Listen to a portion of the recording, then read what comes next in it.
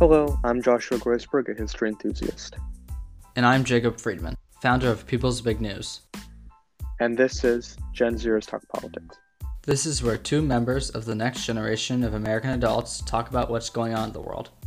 Since the whole world is on fire, we might as well take a crack at delivering some insightful analysis and maybe some comedy along the way. I'd like to welcome Griffin Phil, a political science undergrad at Millbury College, focused on international relations, specifically concerning the Middle East. We're going to talk about Biden's upcoming visit to Saudi Arabia and negotiations for a new Iran nuclear deal. Griffin, welcome to the show. Thank you, Jacob. It's wonderful to be here. Yeah, it's certainly an interesting time in the region. You could see, Biden at the start of his administration and during the campaign, he really made a point of criticizing Saudi Arabia.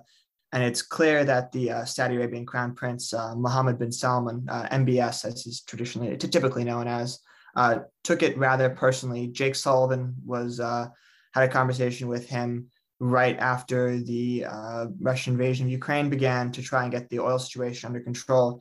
And apparently he was basically shouted out of the room.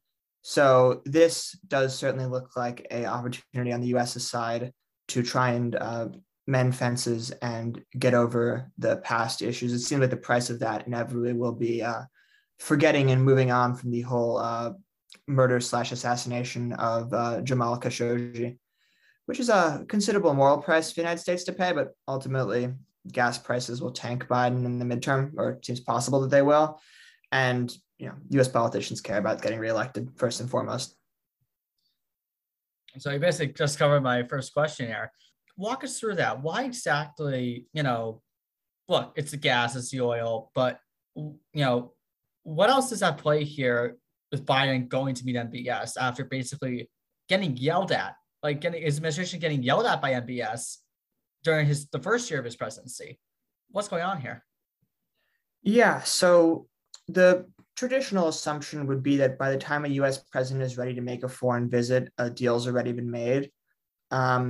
That has not been publicly sort of leaked yet. No one in the administration, in this sort of an authorized leak or an unauthorized leak, no one's really made a point of saying that any real progress has been made, which is concerning. There certainly is an optics risk on the American side that if Biden goes there and there's no real progress made, the Saudis have essentially humiliated us on the international stage and will be, quite frankly, humiliated. But one would imagine that there's enough time between now and the actual trip a few weeks from today that hopefully there'll be some indication that an agreement has essentially been reached. What it will largely be, most likely, there's essentially three different formats it could be, other than the fourth format, which is, go to hell on the Saudi part and, pound dirt. The first one would be that the Saudis agree unilaterally to pump more oil. They don't have a huge slack capacity, less than a third of the deficit that is generally considered to be enough to bring oil prices back down. Number two would be getting their allies in the region. So that's Kuwait, Bahrain, Qatar to a lesser extent, although they'll probably follow Saudi's lead on this, the UAE and Oman. And together they have a significant enough oil capacity they can make a real impact. And the third will be that Saudi looks to find a way to expel Russia from OPEC plus or sideline them so that they can change the amount of oil production that occurs across the whole cartel, allowing for a much larger increase in oil production. That's the least likely because it really would damage Saudi interests, having a smaller OPEC plus cartel system in the long term. So if they were going to do that, it would likely be at a very high price to America. I'm not sure what we have that they want that badly. Just to clarify, OPEC is the Organization of Petroleum Exporting Countries. It used to be really the vast majority of oil production. It's less now as more minor developing world countries and even some Western countries have been able to increase their petrochemical production. But it still has the ability more or less to set international prices. Domestic demand a little less so in parts of the world, but challenge is basically that, especially in nat gas and natural gas, that the Europeans are just sucking so much of it out of the global market with the issues with the Russians now that, for example, the US is shipping huge amounts of natural gas to Europe, even at the detriment of our own internal markets. So we certainly could, if we wanted to, shut down all natural gas and oil exports, and a lot of our energy problems would go away tomorrow, but the Europeans would be, understandably so ballistic. My guess would be that the European response to the Russian invasion has been to some extent predicated on guarantees from the United States that we would share the pain with them in terms of energy problems.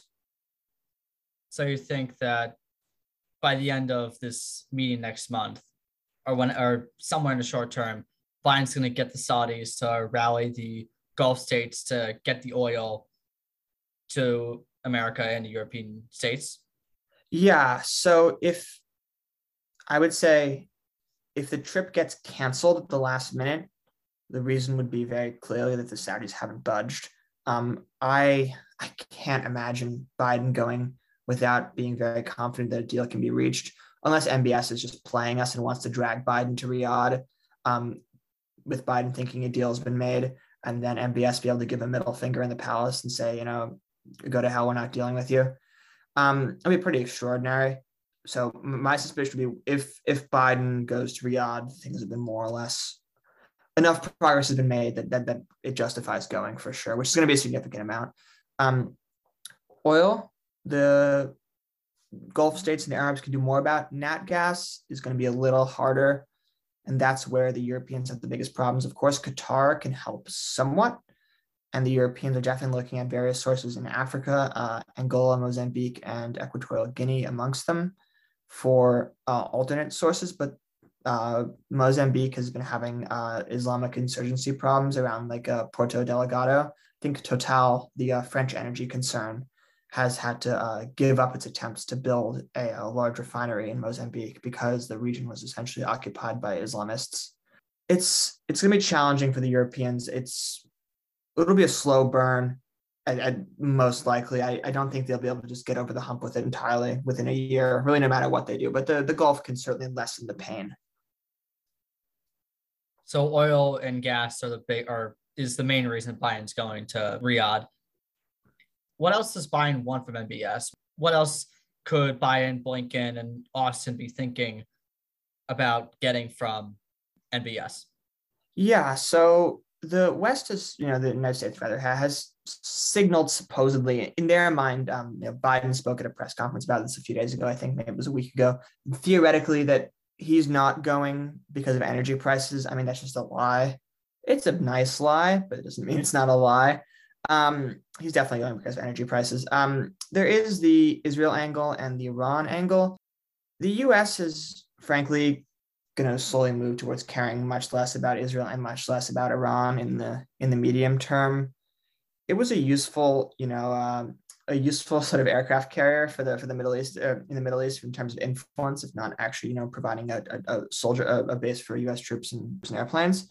But essentially, I think there's a slow movement in the U.S. political consensus that at some point Israel isn't infinitely our problem. And Iran really, as the U.S. in the next 20 years or so moves towards being majority green energy, we really stop caring about Iran, especially in regards to Saudi. We still care a little bit in regards to Israel as we sort of slowly distance ourselves from them in the U.S. political consciousness, but that's still a few decades away. There's been some talk about some sort of a treaty structure between us, the Arabs led by the Saudis, and Israel about some sort of essentially Middle East NATO agreement to stop the Iranians. It's already happening to an extent below ground quietly, but the problem is the Arabs don't really want to lift a finger if the Iranians and the Israelis, go beat the crap out of each other. The Arabs would consider that a win. And, quite similarly, I think the Israelis would be just fine with the Iranians and the Saudis just going at it. Basically, both the Arabs and the Israelis would prefer that the other one isn't entirely wiped out and they're left to face Iran alone.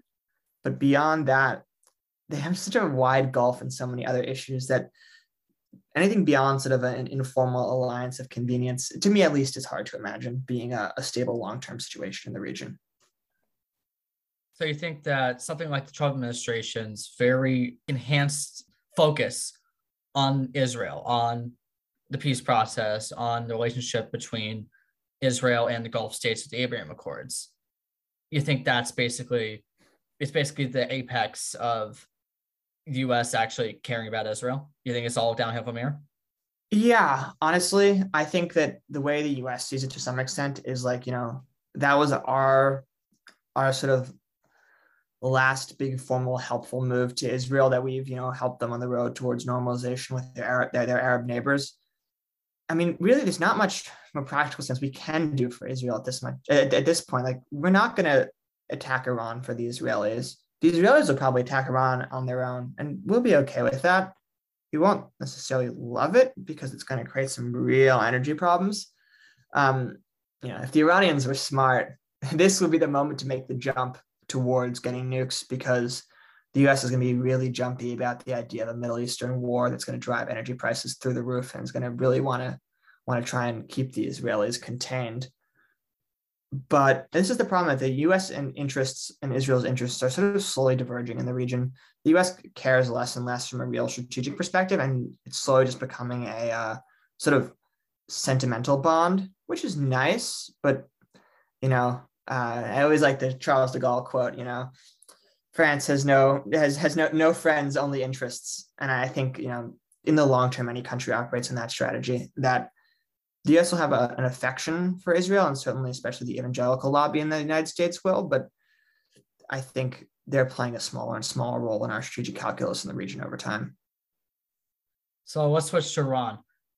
Right now, there's negotiations for a new Iran deal, for some kind of resurrection of the old deal, or something Biden wants to do.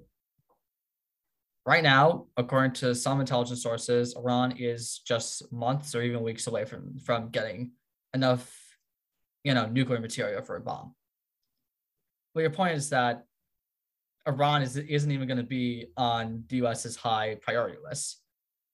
So are Americans who fear Iran, or Americans who put Iran on the high priority for them, on what they vote on or what they care about, are they basically, going to be, forgotten?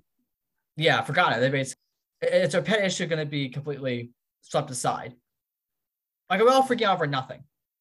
Yeah, I would say, I think, the US would like to care about Iran, but even the United States can only handle so many issues at once. And right now, the top of our list in the long term, 20, 30, 40 years in the future is the Chinese. And I have a lot of opinions on the Chinese. I could talk about them extensively another time. But basically everyone, left, right, and center agrees that medium to long term, they're the actual problem that we need to handle. Russia's throwing a real spanner in the works there, where we're now having to move troops to Eastern Europe. And, thankfully, the Europeans are getting serious about defense, which lightens up our position there somewhat.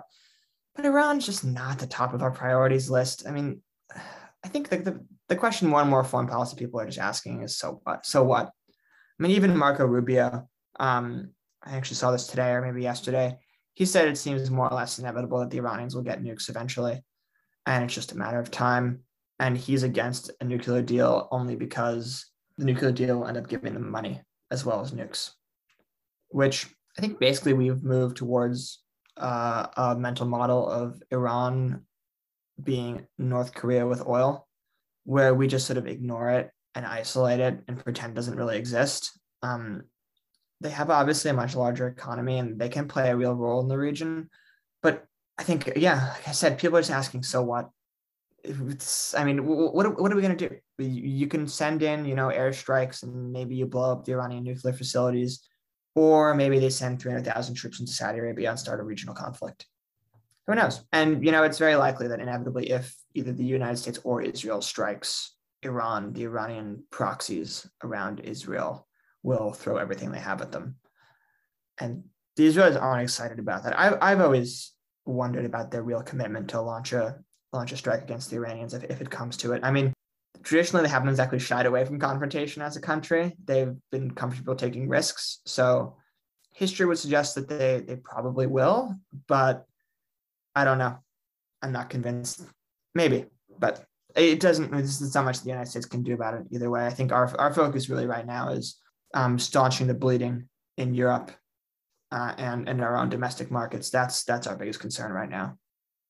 But you're saying, but you're comparing Iran, a nuclear Iran, to a nuclear North Korea. North Korea doesn't have, like you saw, the proxies.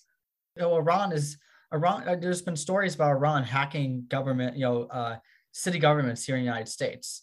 True, but there's also been stories about the North Koreans hacking things. I mean, the North Koreans have hacked plenty of crypto exchanges and things like that. I think we're really seeing a shifting in the U.S.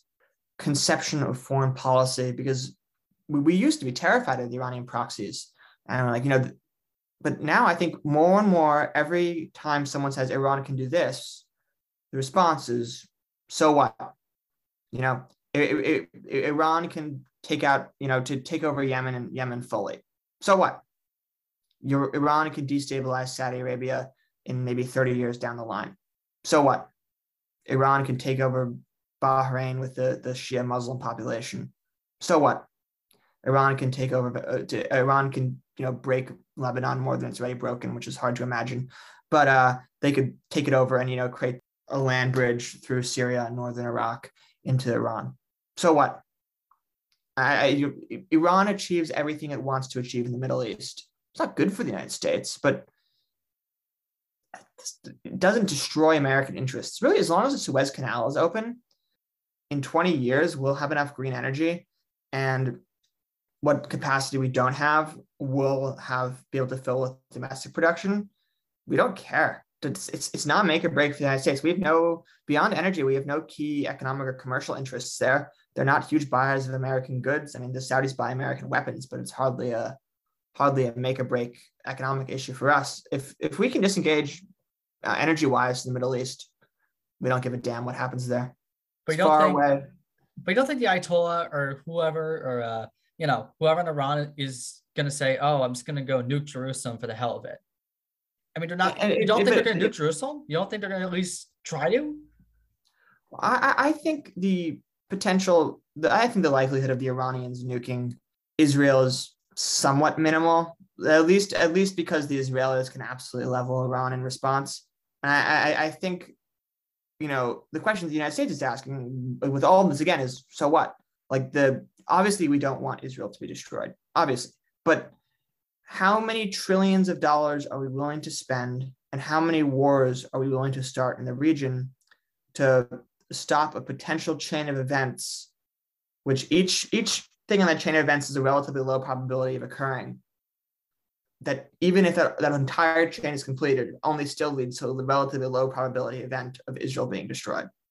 And I think that's the problem that the United States faces, is that when there are obvious front and center core economic issues for the United States and core geostrategic issues for the United States, like control over the Pacific Ocean and control of the trade routes there, that make the life and death to the United States economy and the system, and we have limited resources, how many resources are we willing to expend on the pursuit of maybe security for a country halfway across the world that we only have a sentimental connection with?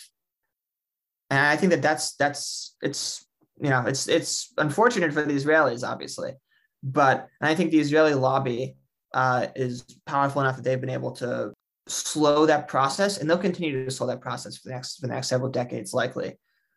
And I think, generally speaking, the United States, is the population and the government is still quite pro-Israel, especially in the older politicians. But in the next 20 years, they're gonna start to fade, and Israel will be left in a difficult situation with the United States. All right, so we talked about the hypothetical next 20 years. What do you think is going to happen in the next 6 months? The more fun questions, the immediate. Yeah. So you think regarding the more immediate questions regarding Iran in specific, the broader Middle East, or like you said, and the MBS and the Gulf states, they're gonna send some gas, some oil over. Nothing's gonna really change on that front. You said that Iran's probably gonna get the nukes. What is Biden gonna do the rest of his term? This is definitely it's the attention span problem and the limited resources problem. So that the U.S. is going to focus on China first, Russia second, and scraps for everyone else. Nobody was going to do anything about Iran, I have to guess. The interesting thing for the Saudis is the way they ideally want to play this and have played in the past is that they'd like to wait, keep oil high until the U.S. oil companies invest a lot of money into new production. And as soon as they've invested a lot of money into new production and their oil wells are about to go online, they want to tank the price, because American oil wells have a much higher operating cost than Middle Eastern oil wells, because the oil is much more difficult to get out of the ground in the United States. So they can get the American oil giants to invest billions into producing, especially in fracking, producing all this oil and natural gas, and then implode the price. They can, seriously weaken the financial health of those oil companies, maintaining and expanding their sort of hegemony within the oil production ecosystem. So they've definitely done that before, where they want to sort of game prices, not just for their own benefit, but to try and break competitors. Because of the ESG and environmental sustainable investing, banks have been very reluctant to provide the loans on the scale required to give these petrochemical companies the ability to make these huge investments. So Saudi's ability to, sort of screw over Exxon and all the other big guys is much more limited than it would be otherwise, which is probably actually annoying the Saudis. But on the other hand, it's helpful in the long term, because American production is considerably lower than it would be otherwise. They'll probably, they'll move to increase oil production somewhat. The more interesting thing will be the means to which they do it, whether they're able to somehow corral OPEC and OPEC Plus into doing it one way or another, or if they do it unilaterally or with a handful of their close partners. So you give us a lot to think about. Griffin, thank you so much for coming on. Do you have any quick final thoughts? Yeah, I think Saudi is going to be one of the most interesting countries to watch the next 20 to 30 years. I would definitely suggest everyone read about MBS and his reform projects. He's a fascinating character. I've always thought of him as sort of a wannabe Louis XIV. He wants to be a great man. He has some pretty serious personality flaws, but if you watch him, I think in the next years, it'll be a fascinating thing. It's a bizarre country, but really, really so interesting to watch. I'd recommend, if anyone's interested in for some extra reading, NEOM, NEOM in Saudi Arabia. It's a planned city that they're building somewhere around, I think, $100 billion price tag for the initial stages. It's going to be essentially the largest planned project in human history, and it's likely what'll make or break the future of Saudi Arabia. But that's also one of the reasons why they're so intent on keeping a hold of oil prices, because they just need a tremendous amount of money to make all of that work. It's fascinating to watch. It's a fascinating region to watch. It's something I'll definitely be hopefully interacting with in my career. But thank you so much, Jacob, for hosting me. I appreciate it. Thank you for coming on. And that concludes this episode of Gen Zers Talk Politics. Be sure to join our Discord server, follow us on Instagram at Gen Zers Talk Politics, and on Twitter at Gen Zers Talk Poly with an I, and add or email us to ask your burning questions.